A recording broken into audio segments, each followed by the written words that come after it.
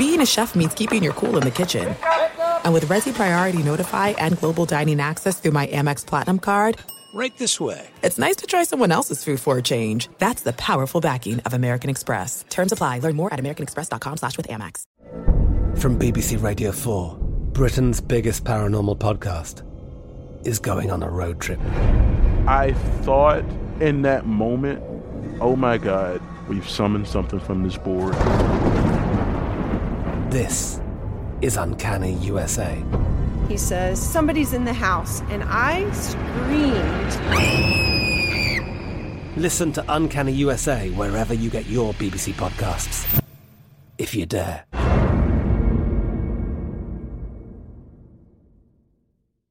Enjoy all your favorite sports like never before at BetMGM. Signing up and playing is so easy. Simply sign up using code Buckeye and receive up to $1,500 back in bonus bets if you don't win your first bet. When you register with BetMGM, you can get instant access to a variety of parlay selection features, live betting options, and the best daily promotions in the business. And with BetMGM at your fingertips, every play and every game matter more than ever. Place your moneyline, prop, and parlay bets with the king of sportsbooks today. Sign up using code Buckeye and receive up to $1,500 back in bonus bets if you don't win your first bet. That's right, up to $1,500. Again, sign up using code Buckeye and receive up to $1,500 back in bonus bets if you don't win your first bet. BetMGM and GameSense remind you to play responsibly. 21 plus and present in Ohio. Subject to eligibility requirements. Rewards are non-withdrawable bonus bets that expire in 7 days. Gambling problem? Call 1-800-GAMBLER in partnership with MGM Northfield Park. That's 1-800-GAMBLER. You know that feeling when you walk into your home, take a deep breath, and feel new? Well, that's what it's like to use Clorox Scentiva. Because Clorox Scentiva smells like coconut, cleans like Clorox, and feels like energy. It'll elevate any cleaning routine to not just clean, but also make every room smell like a tropical coconut getaway. Discover how Clorox Scentiva's powerful clean and refreshing scents can transform your space. Get yours in coconut or other fabulous scents at a nearby retail store.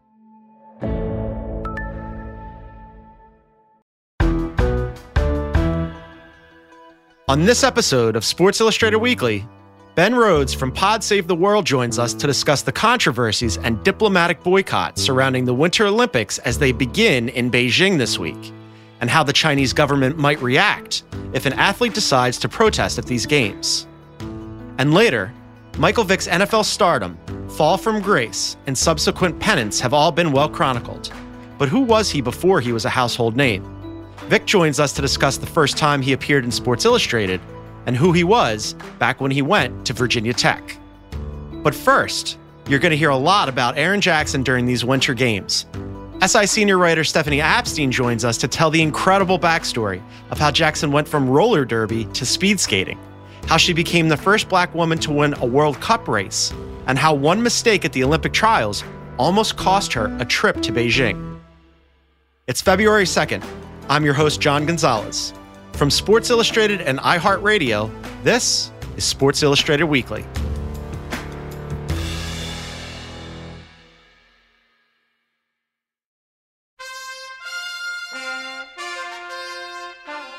From a young age, I knew that I just wanted to go fast on skates.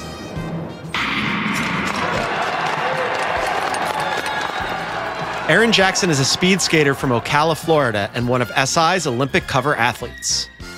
I don't really know what it is. I just like going fast, and I just don't get that same speed from anything but speed skating. Let's go, Erin! Leading up to this year's Olympic trials, she took the speed skating World Cup season by storm. And the finishing time for Jackson is 37.55, and she's the winner of this race. And it's an Olympic season, so what are you dreaming of? Dreaming of Olympic gold like everyone else, yeah. I believe there have been 8 World Cup races, and she's won 4 of them. Stephanie Apstein is a senior writer for Sports Illustrated who wrote our cover story on Erin Jackson. She's an incredibly dominant skater, and everybody's kind of waiting to see just how she's going to qualify.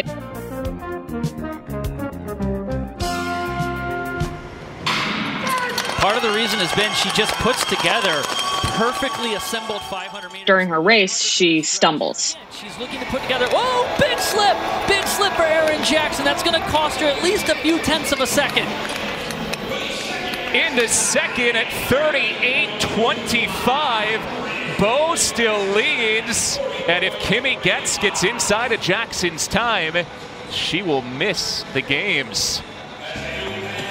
This is a stunner. There's this quirky rule in speed skating that if you slip and fall, you can be granted a reskate. But if you slip and stay on your feet, that's just sort of the breaks. Can you explain that for everybody? There's a stumble in almost every race. And so if you offered a reskate for every stumble, they would just be rerunning every race forever. And so they've set it up so that you have to actually hit the ground. And she didn't. She basically didn't mess up enough. If she had slipped harder and fallen, she would have had a reskate and it would have been fine. But because she managed to stay on her feet, she's out of luck. Yeah, and in her post-race interview on NBC, Stephanie, Erin Jackson said she knew that if she had gone down, she would have gotten a reskate, but she stayed on her feet anyway. I would have thrown myself forward and said that was it for me. But why did she do that? Why did she decide to try to stay upright and keep going? From a moral perspective, like she felt like that's sort of a flaw, that you shouldn't be encouraged to fail and have that be rewarded. Making it so that you have to fall to get a reskate, like it's kind of encouraging people to maybe take the sit, you know, if they have a stumble kind of like mine. So, you know, of course it flashed in my head like maybe I should have sat down, you know, but but I think it's just a bad thing to encourage that. So I think when it comes to... You should be trying your best all the time. And trying her best all the time was staying on her feet and trying to win. And that's commendable to a point, but we are talking about going to the Olympics. She's one of the best in the world. We all want to see her in Beijing. So now this story goes from being about a missed opportunity to a story that's really kind of about friendship, Stephanie. Tell us who Brittany Bowe is and what role does she play here? So Brittany Bowe is another American speed skater. She's been one of Erin Jackson's idols for years. And, you know, Erin Jackson's got pictures of herself as a little kid with Brittany Bowe as she came back from winning various events. They've become very close.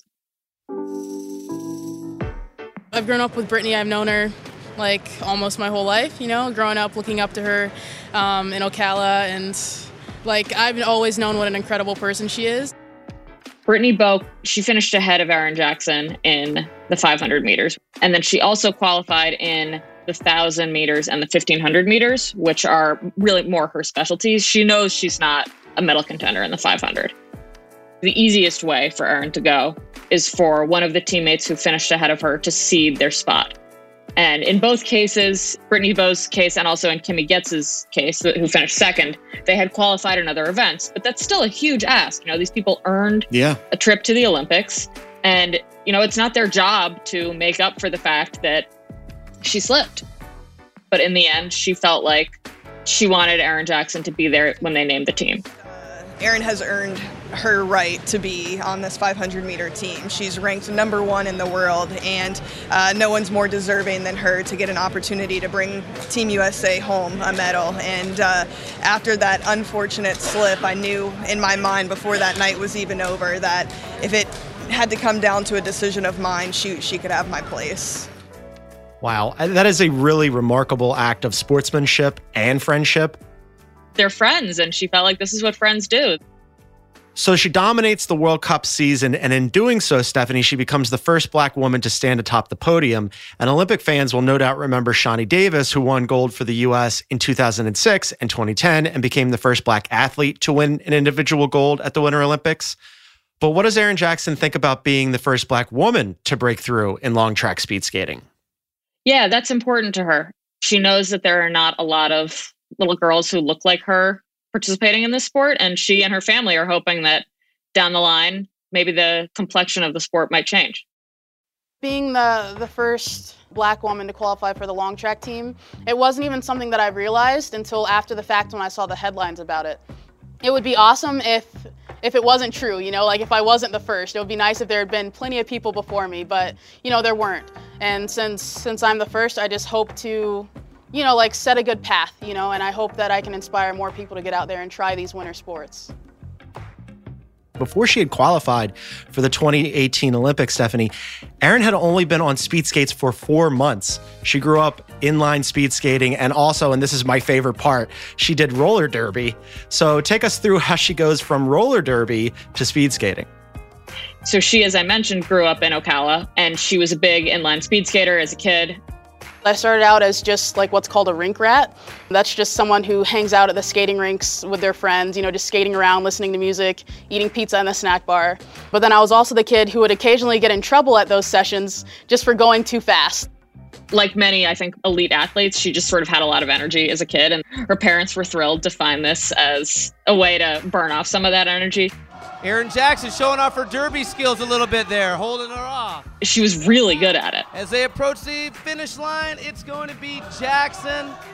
And so as she hit sort of the top of the sport, she started to realize what a lot of people who've made the similar transition have realized, which is inline speed skating is really fun, but you can't go to the Olympics. Then it's like you're kind of looking for something more, right? So a lot of the inliners make that switch over to long track or short track speed skating on ice because those have like the pathway to the Olympic Games. Inline speed skating and ice speed skating, they seem like they would be really similar, and in a lot of ways they are, but the way you generate power is very different. Very good inline skaters will speed skate for a few days and come off, and just their legs are so sore because they're using muscles that they didn't even really know they had. Going into this new sport, I was like, I've been a skater my whole life, and this is just another form of skating. Shouldn't be too hard, right? But yeah, I was kind of like in for a rude awakening when I switched over to the ice. She was on a trip to the Netherlands, and she got on the ice basically just for fun, tried it, didn't really like it. It was as cold as she thought it would be. She's a really, really good inline speed skater, and it's not that much fun to be incredible at something and then do something pretty similar and kind of stink at it. And she was just kind of like, all right, I tried that, but I'd like to go home now. So she stops and then restarts at some point, right?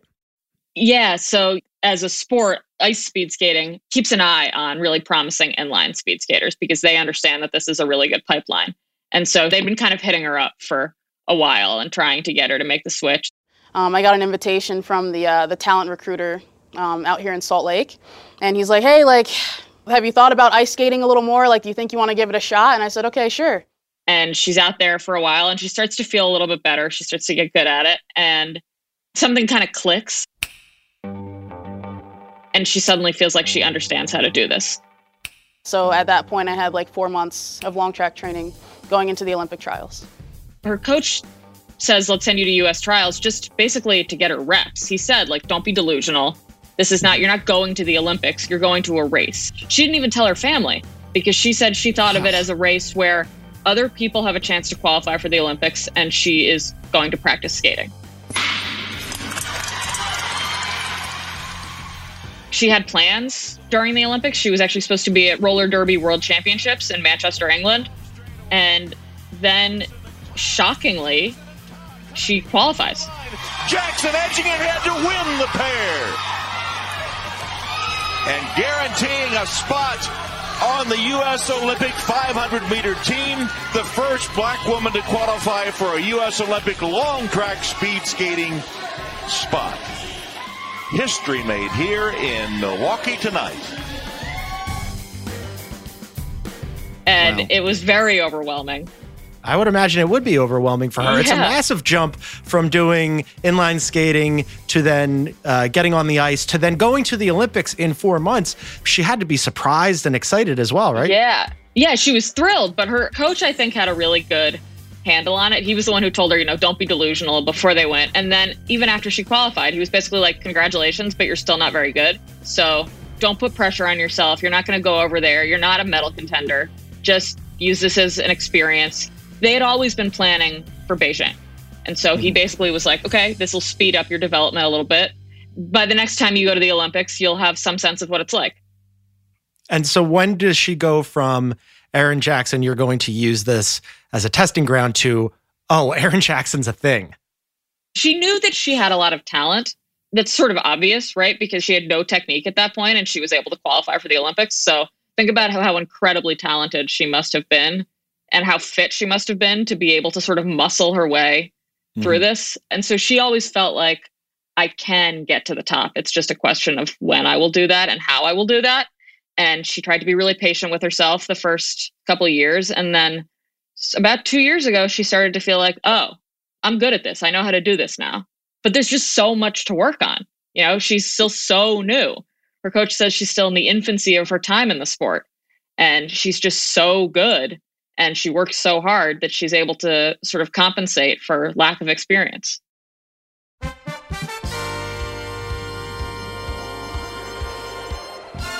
Stephanie, as journalists, we love stories like this. There's just so many elements where you marvel at it and you say, this can't be real.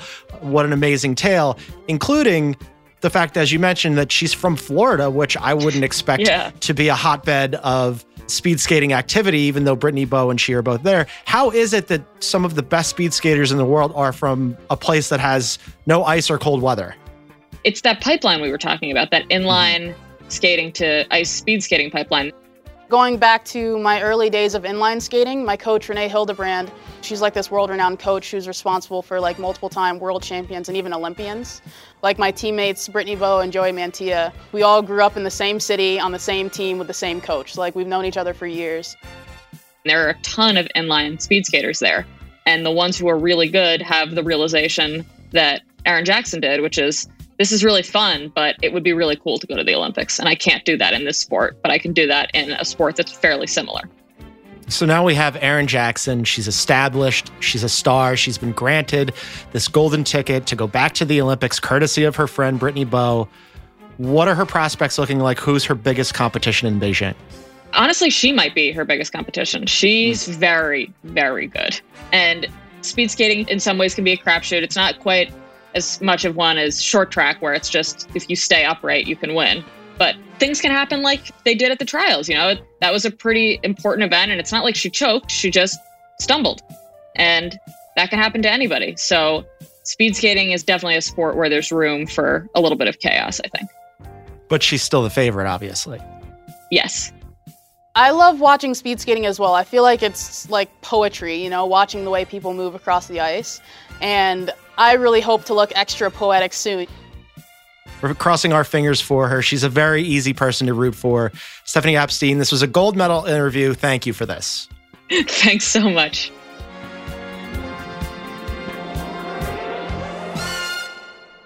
Stephanie Epstein's cover story, Erin Jackson is ready to make a statement on ice, is available now on SI.com. We'll link to it in our show notes. After a break, we'll speak with Ben Rhodes about the human rights abuses and diplomatic skirmishes swirling around the Beijing Olympic Games. I'm Katya Adler, host of The Global Story. Over the last 25 years, I've covered conflicts in the Middle East, political and economic crises in Europe, drug cartels in Mexico. Now I'm covering the stories behind the news all over the world in conversation with those who break it. Join me Monday to Friday to find out what's happening, why, and what it all means. Follow The Global Story from the BBC wherever you listen to podcasts. This is it. We've got an Amex Platinum Pro on our hands, ladies and gentlemen. We haven't seen anyone relax like this before in the Centurion Lounge. Is he connecting to complimentary Wi-Fi? Oh, my! Look at that! He is! And you will not believe where he's going next. The Amex dedicated card member entrance for the win! Unbelievable! When you get travel perks with Amex Platinum, you're part of the action. That's the powerful backing of American Express. Terms apply. Learn more at americanexpress.com/withAmex. Enjoy all your favorite sports like never before at BetMGM. Signing up and playing is so easy. Simply sign up using code Buckeye and receive up to $1,500 back in bonus bets if you don't win your first bet. When you register with BetMGM, you can get instant access to a variety of parlay selection features, live betting options, and the best daily promotions in the business. And with BetMGM at your fingertips, every play and every game matter more than ever. Place your moneyline, prop, and parlay bets with the king of sportsbooks today. Sign up using code Buckeye and receive up to $1,500 back in bonus bets if you don't win your first bet. That's right, up to $1,500. Again, sign up using code Buckeye and receive up to $1,500 back in bonus bets if you don't win your first bet. BetMGM and GameSense remind you to play responsibly. 21 plus and present in Ohio. Subject to eligibility requirements. Rewards are non-withdrawable bonus bets that expire in 7 days. Gambling problem? Call 1-800-GAMBLER in partnership with MGM Northfield Park. That's 1-800-GAMBLER. Hey, this is Jodie Sweetin from the podcast How Rude, Tanneritos. As a nostalgic voice from your past, I'm here to remind you that amongst the stressful and chaotic existence we live in 2024, you deserve to get away. It's time for a vacation, no matter when you're hearing this. And let me tell you how you'll get there. the 2024 Hyundai Santa Fe. Want to bring the family to the mountains with the Santa Fe's available H-Track all-wheel drive? Well, it's got standard third-row seating and available dual wireless charging pads for the kids who just want to stare at their phone and not talk to you. You know what I mean.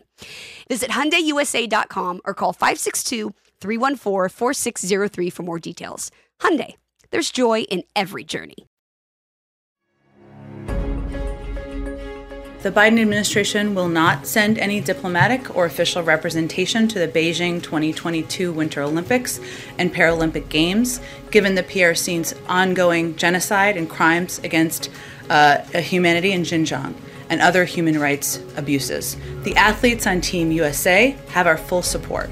We will be behind them 100% as we cheer them on from home, but we will not be contributing to the fanfare of the Games. There's never any shortage of pomp and pageantry when it comes to the Olympics, or controversy for that matter.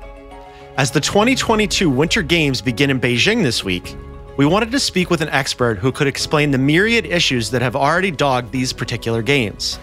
From human rights abuses by the Chinese government to its suppression of freedom of speech and pro-democracy efforts in the region.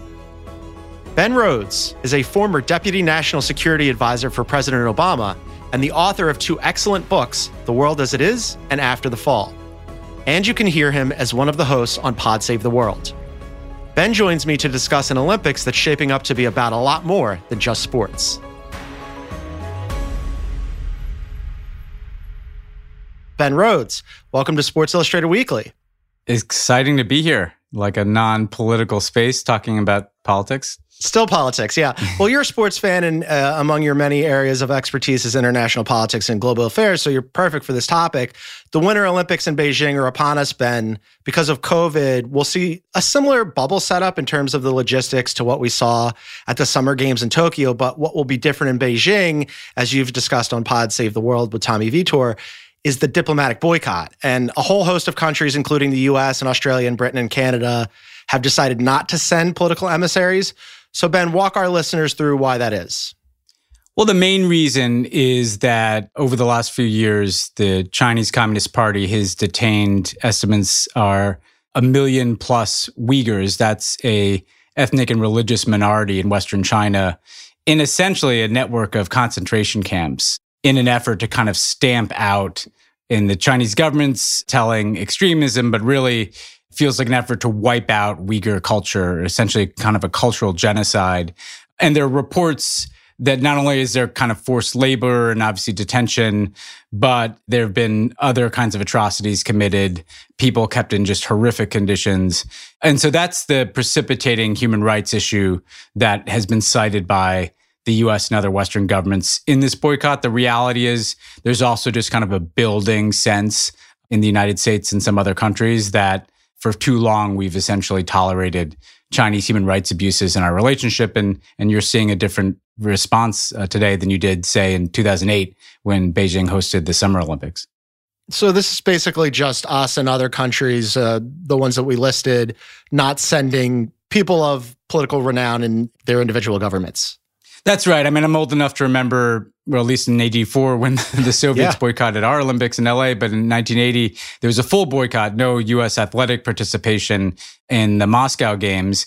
This is much more limited. It just usually there would be senior officials who would go to the games. President Bush actually went in 2008 to the Beijing Games. I actually, back in my old life, was on the delegation to the closing ceremonies in the London Games in 2012 from the U.S. government, which was very a lot cool. of fun. Less problematic. Yeah, I got to see the gold medal basketball game. But so it just basically means that there will be no official participation from the U.S. government, which is something. It sends a message. It makes sure that this will be part of the storyline of the Olympics, and it denies China the kind of capacity to flux in front of the world in quite the same way that again, they did in 2008.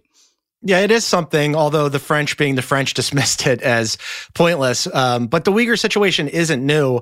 All sorts of activists have spoken out for years. Back in 2008, Mia Farrow, for one, led a protest against the Summer Games in Beijing, where she was carrying an Olympic torch and wearing a shirt that said Genocide Olympics. But the games are back in Beijing, Ben. So is there any evidence that the Chinese care about a diplomatic boycott or that anything will change on the human rights front? Or are the French right here that this is sort of an ineffectual approach? To split the difference here, they're right and they're wrong. They're right in the sense that I don't think this will change anything about the Chinese government's policies towards the Uyghurs or other human rights concerns.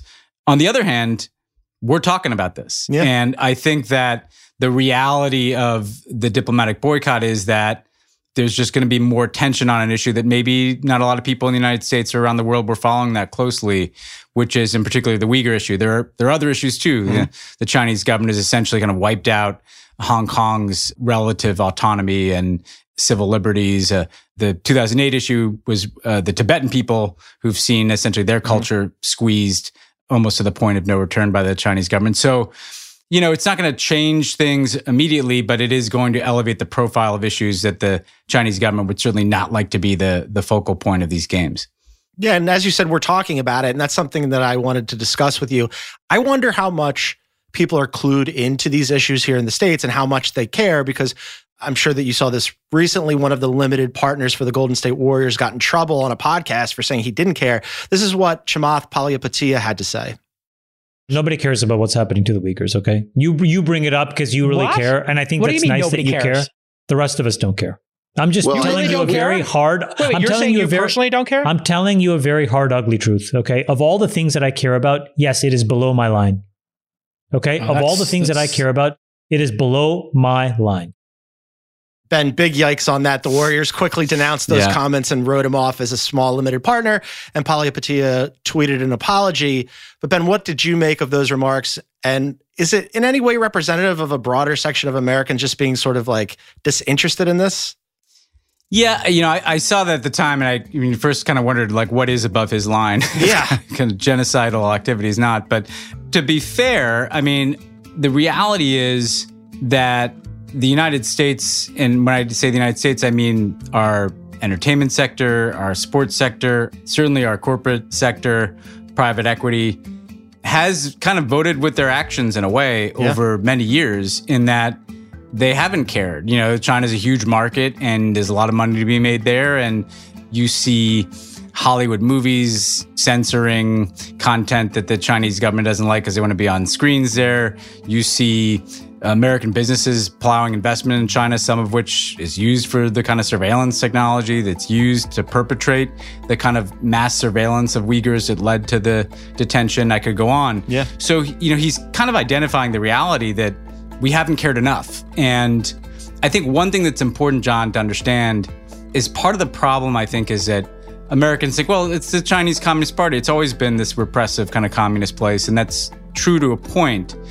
But what I think people don't fully appreciate is in the last several years, particularly since the current president of China, Xi Jinping, took power in 2013, the degree of repression inside of China has kind of gone up exponentially. And that's most manifested in the Uyghur issue in Xinjiang province in Western China. But again, you see it in the treatment of dissidents within China, the kind of evisceration of any space for people to have any independent points of view in Hong Kong and on and on. So I think Americans may not fully appreciate that this isn't the old repressive Chinese Communist Party. This is kind of a new flavor that is a lot more belligerent and assertive.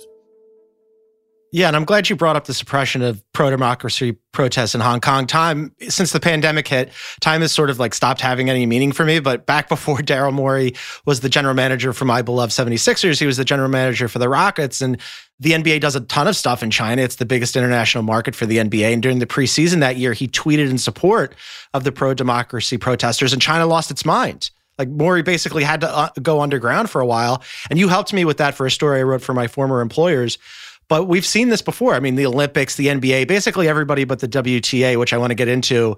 All these sports want to court the Chinese market, but in doing so, are they complicit or like at least tacitly enabling the Chinese on some of these anti-democratic efforts? Yeah, in a way. What happened to Daryl, I talked to him at the time, is indicative of many things that go far beyond just the NBA, in the sense that it was a fairly innocuous tweet. It was like, stand for freedom, support Hong Kong. Didn't even criticize. What do you get excited about there? Exactly. Didn't even criticize the Chinese government, right? Yeah. And actually, by the way, Twitter is not in mainland China.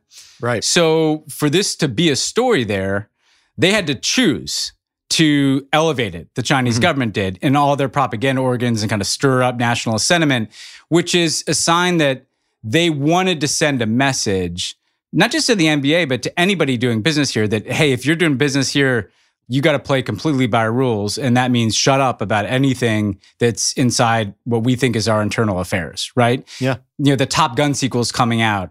Like, this is how particular they get, John. In the first Top Gun, Tom Cruise's flight jacket had many flags on it, including a Taiwanese flag. The Chinese Communist Party believes that Taiwan is a part of China. And this time around, there's no Taiwanese flag on that jacket. That's the level that they get into this. And what they really are doing is they're kind of weaponizing how lucrative their markets are to everybody, not just sports leagues, but including sports leagues, to send this message again that, like, we will broach no criticism of our human rights record, our policies. If you want a piece of the pie in terms of the Chinese market or Chinese investment, you better just shut up. And frankly, most American businesses to date have played by those rules, but that's getting more and more difficult as China gets more and more assertive. And frankly, as opinion, including political opinion in this country, is increasingly alarmed about that. Yeah, I mean, you mentioned Top Gun. John Cena, I'm a huge Fast and Furious franchise guy.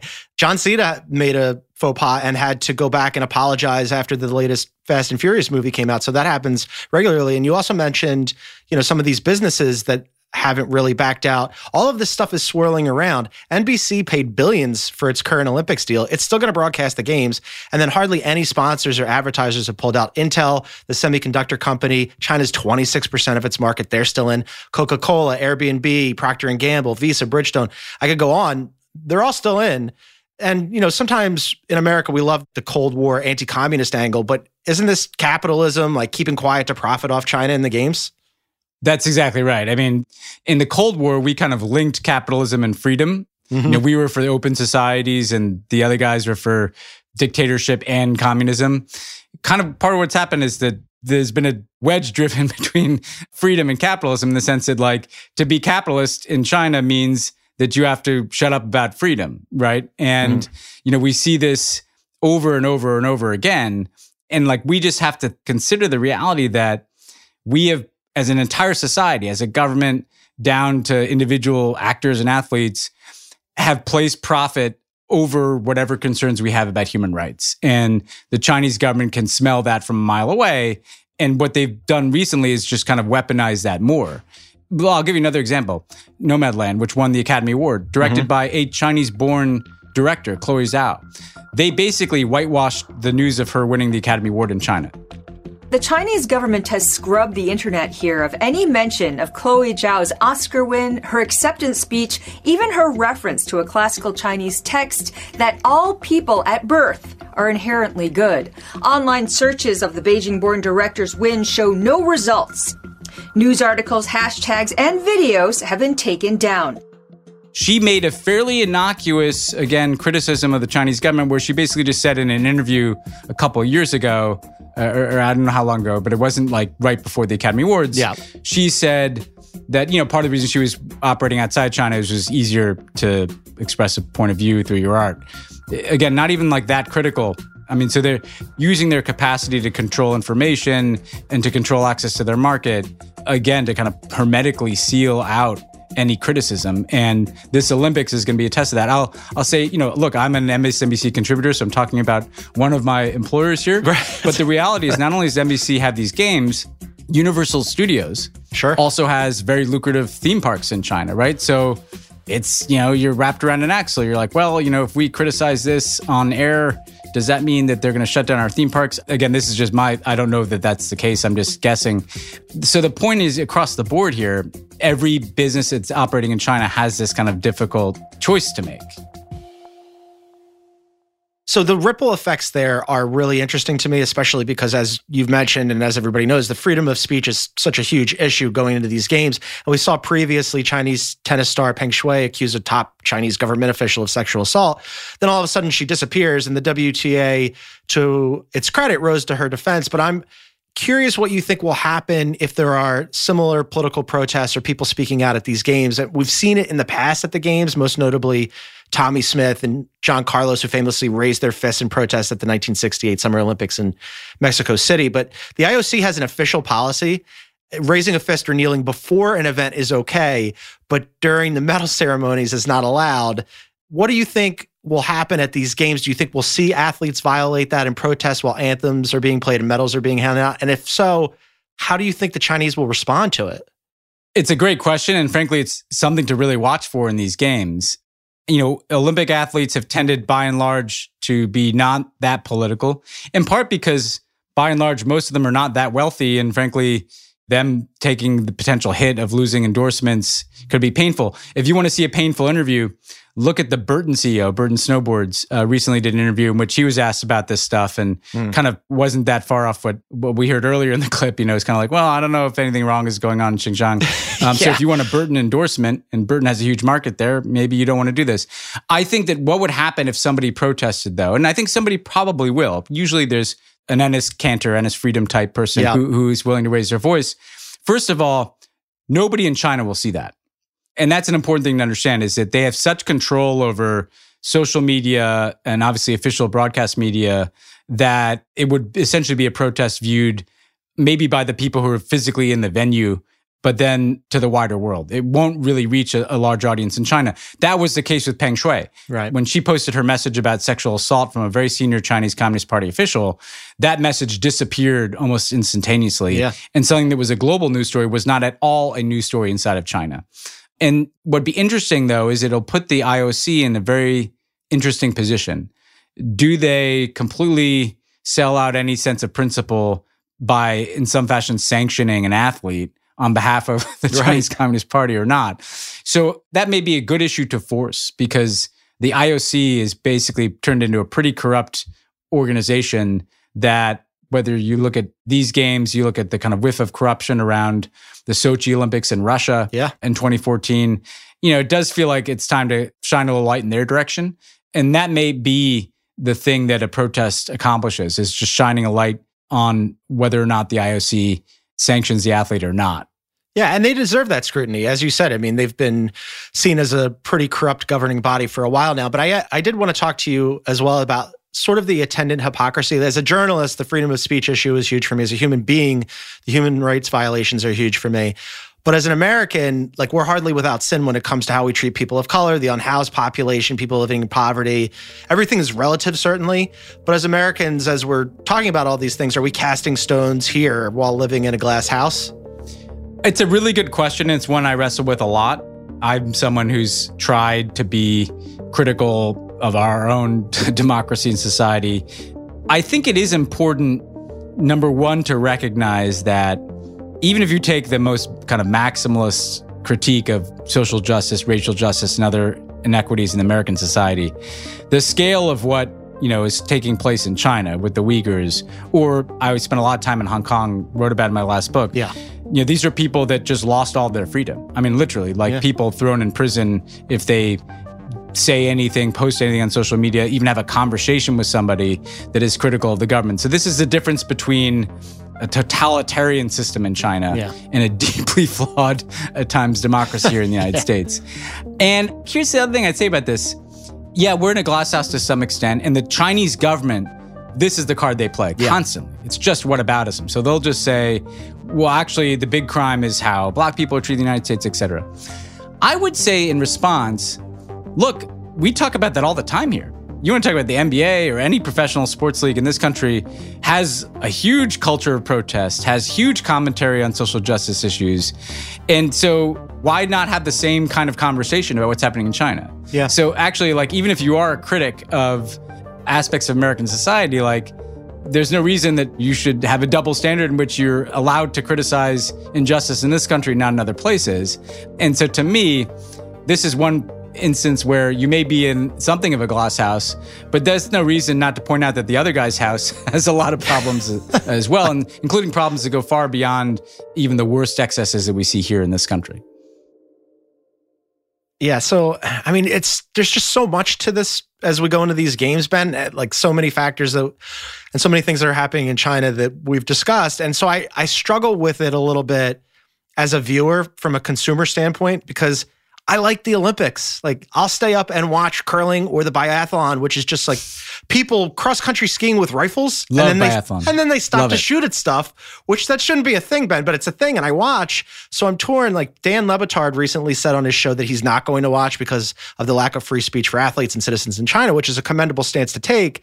But there's going to be guys on skis shooting at stuff that I want to watch. So what should we do here? Are you going to watch? Yeah, I think I'll watch. It is an interesting kind of individual moral question, but the reality is, and this is why I didn't necessarily think a full boycott made sense, the athletes are not the guilty parties here, including the Chinese athletes. And in fact, part of what's supposed to be nice about the Olympics is it's one of the only venues in the world where people from literally everywhere are kind of competing, associating with each other just as human beings. Yeah. And so to me, to kind of punish an athlete by not watching something that they've prepared, because the other thing I love about the Olympics, right, is how long has that guy prepared to cross-country ski and then shoot something? Or how long has that figure skater worked on her routine? And to me, like, not watching them doesn't feel like it's going to register a protest with the Chinese government. Yeah, maybe you're adding some clicks to Peacock or something. But again, I don't know that that's the difference. To me, using this to have a conversation, I think it is progress. So in 2008, they have the Olympics in Beijing. There's very little discussion of this. They have this insane opening ceremony that they spent hundreds of millions of dollars on in front of all these world leaders, including George Bush. And it was kind of China, again, flexing on the world stage. This time around, I think that there's going to be a lot of conversation swirling around this Olympics, a lot of commentary about things that the Chinese Communist Party would rather people weren't talking about. And hopefully coming out of this, each progressively, it gets harder and harder for sponsors to be in China. It gets harder and harder if you look at the NBA, for instance, Enes Kanter's been popping off for months now about human rights in China. And in part because I don't think that the NBA games are on CCTV, the Chinese state broadcaster. There's not really any discussion of it. And so there's something of a normalization of a degree of dialogue and criticism about this happening that is healthy.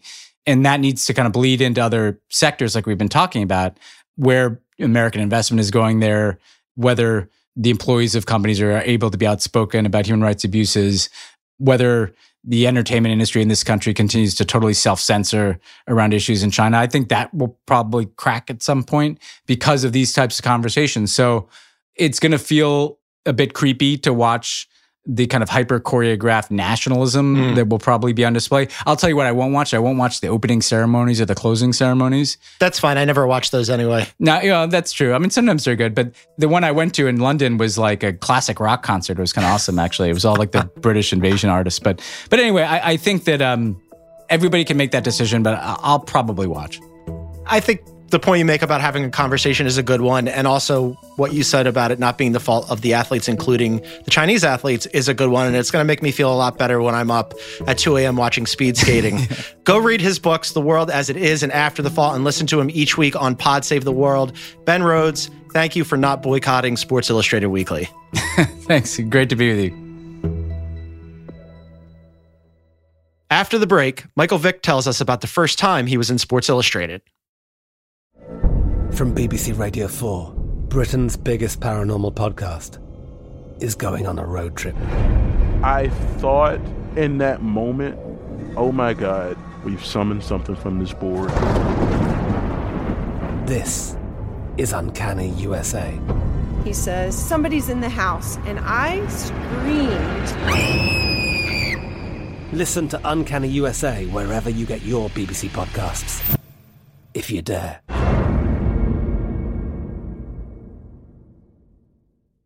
There are some things that are too good to keep a secret. Like how your Amex Platinum card helps you have the perfect trip. I'd like to check into the Centurion Lounge. Or how it seems like you always get those hard-to-snag tables. Ooh, yum. And how you get the most out of select can't-miss events. With access to the Centurion Lounge, Resi Priority Notified, and Amex card member benefits at select events, you'll have to share. That's the powerful backing of American Express. Terms apply. Learn more at americanexpress.com/withAmex. Enjoy all your favorite sports like never before at BetMGM. Signing up and playing is so easy. Simply sign up using code Buckeye and receive up to $1,500 back in bonus bets if you don't win your first bet. When you register with BetMGM, you can get instant access to a variety of parlay selection features, live betting options, and the best daily promotions in the business. And with BetMGM at your fingertips, every play and every game matter more than ever. Place your moneyline, prop, and parlay bets with the king of sportsbooks today. Sign up using code Buckeye and receive up to $1,500 back in bonus bets if you don't win your first bet. That's right, up to $1,500. Again, sign up using code Buckeye and receive up to $1,500 back in bonus bets if you don't win your first bet. BetMGM and GameSense remind you to play responsibly. 21 plus and present in Ohio. Subject to eligibility requirements. Rewards are non-withdrawable bonus bets that expire in 7 days. Gambling problem? Call 1-800-GAMBLER in partnership with MGM Northfield Park. That's 1-800-GAMBLER. Hey, this is Jodie Sweetin from the podcast How Rude, Tanneritos. As a nostalgic voice from your past, I'm here to remind you that amongst the stressful and chaotic existence we live in 2024, you deserve to get away. It's time for a vacation, no matter when you're hearing this. And let me tell you how you'll get there. The 2024 Hyundai Santa Fe. Want to bring the family to the mountains with the Santa Fe's available H-Track all-wheel drive? Well, it's got standard third-row seating and available dual wireless charging pads for the kids who just want to stare at their phone and not talk to you. You know what I mean.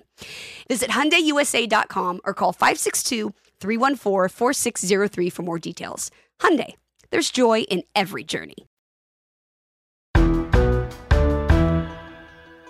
He's a former All-Pro quarterback, now an analyst for Fox NFL Kickoff. We are pleased to be joined on Sports Illustrated Weekly by Michael Vick. Michael, thanks for doing this. Oh, yeah, no problem. Michael Vick, tell me about the first time you were in Sports Illustrated. Yeah, the first time I was on Sports Illustrated on the front cover and a strong feature was, I think, going into my sophomore year in college. And I had the Heisman pose. Oh, nice. And there was a cool shot. I really didn't like it because I thought it was just too premature to be talking Heisman. And I felt like I didn't arrive yet. I had a good year prior, finished strong in the national championship. And we had an amazing season, a season to remember. But I didn't think I was really Heisman worthy as a freshman, even though I went to the Heisman. And then I think in the feature, my teammates was holding me up. And I had that pose, and I was like, man, I got to live up to this now. So I felt the pressure. I love what was going on, but I felt the pressure. Well, I mean, the hype around you back then had to be massive, right? So you're a college kid, you're walking around campus. Like you said, you had a good season, but everybody was talking about you then. All of a sudden, you're on the cover of Sports Illustrated. What was that pressure like for a college kid? It had to be a lot to deal with.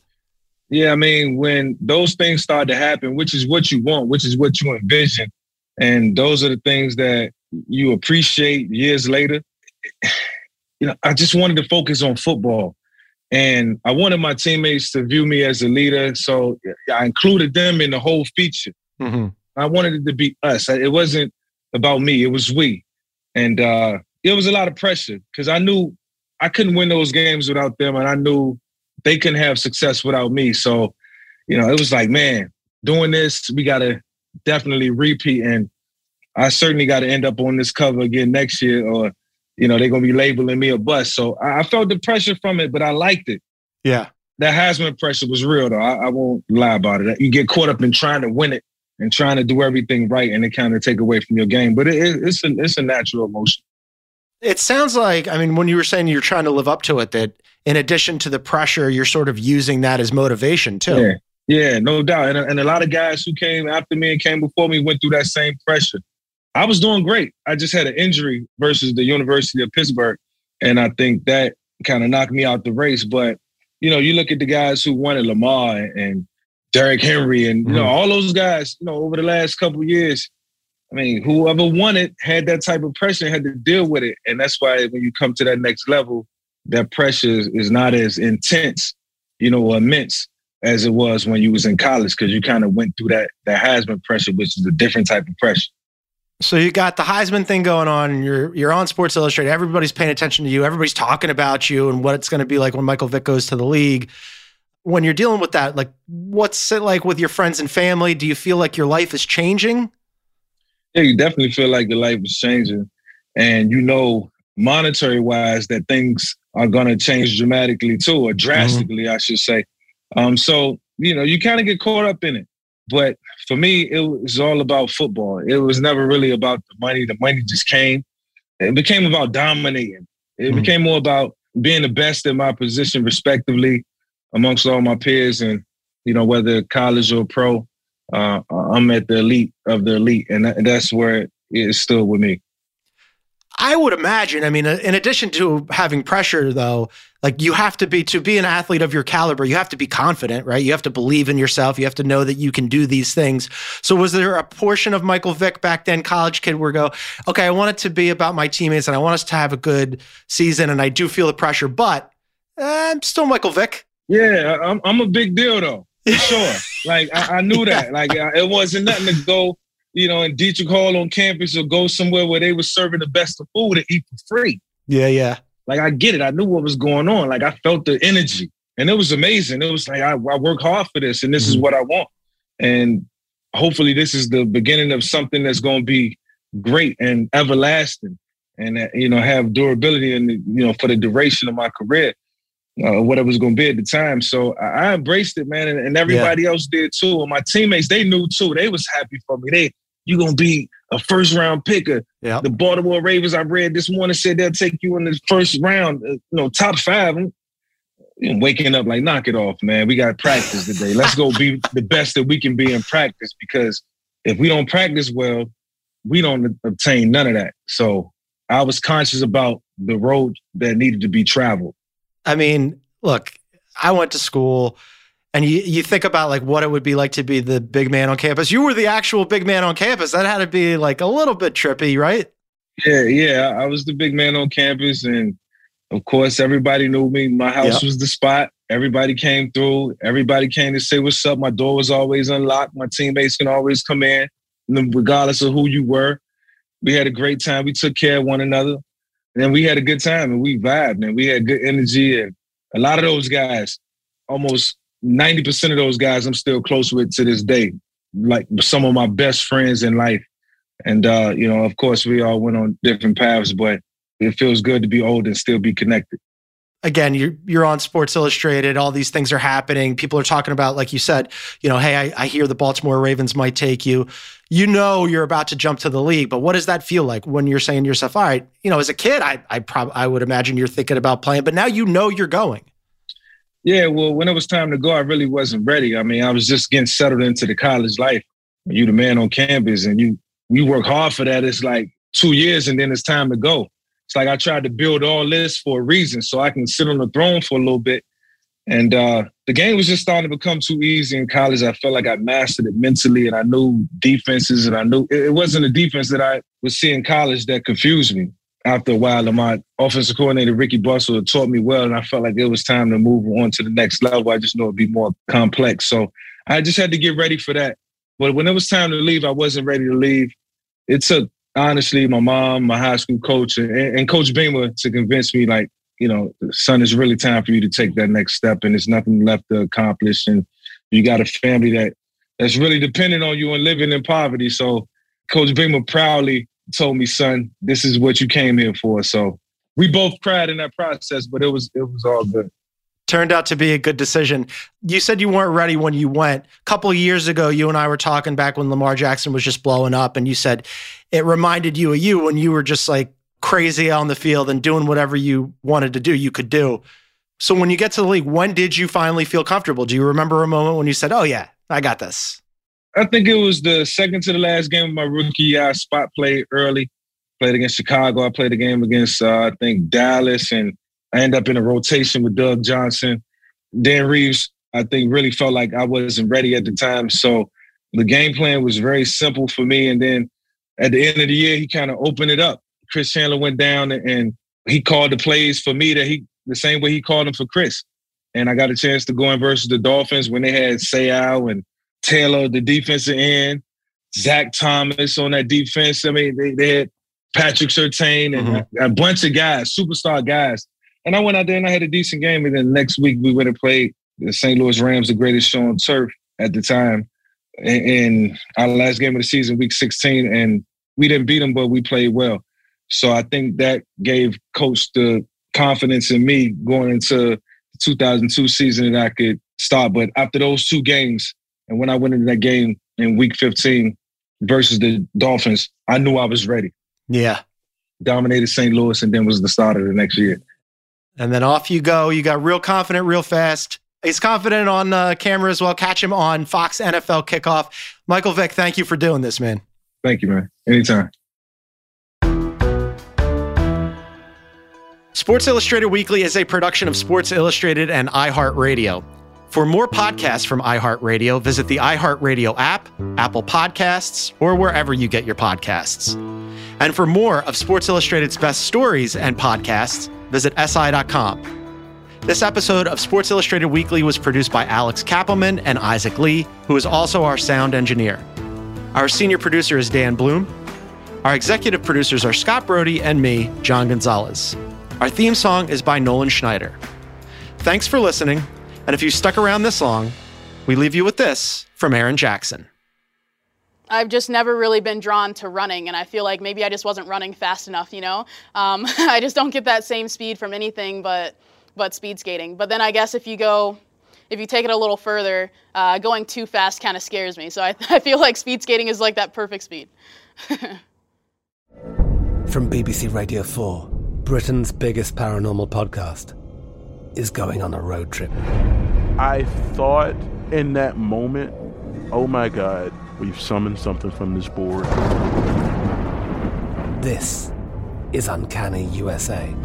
He says, somebody's in the house, and I screamed. Listen to Uncanny USA wherever you get your BBC podcasts, if you dare.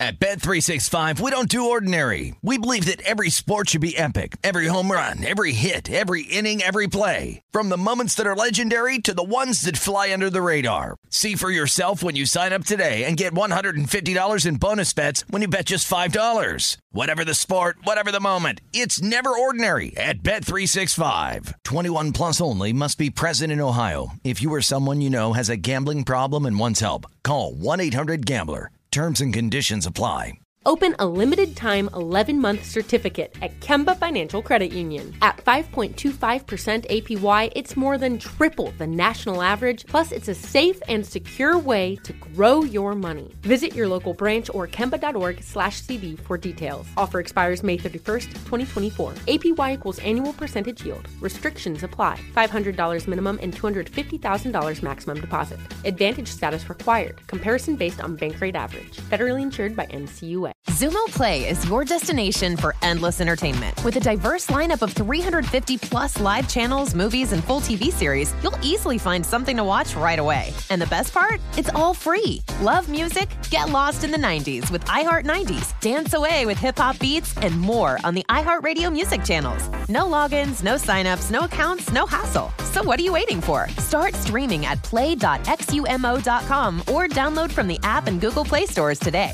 All you can stream with Xumo Play.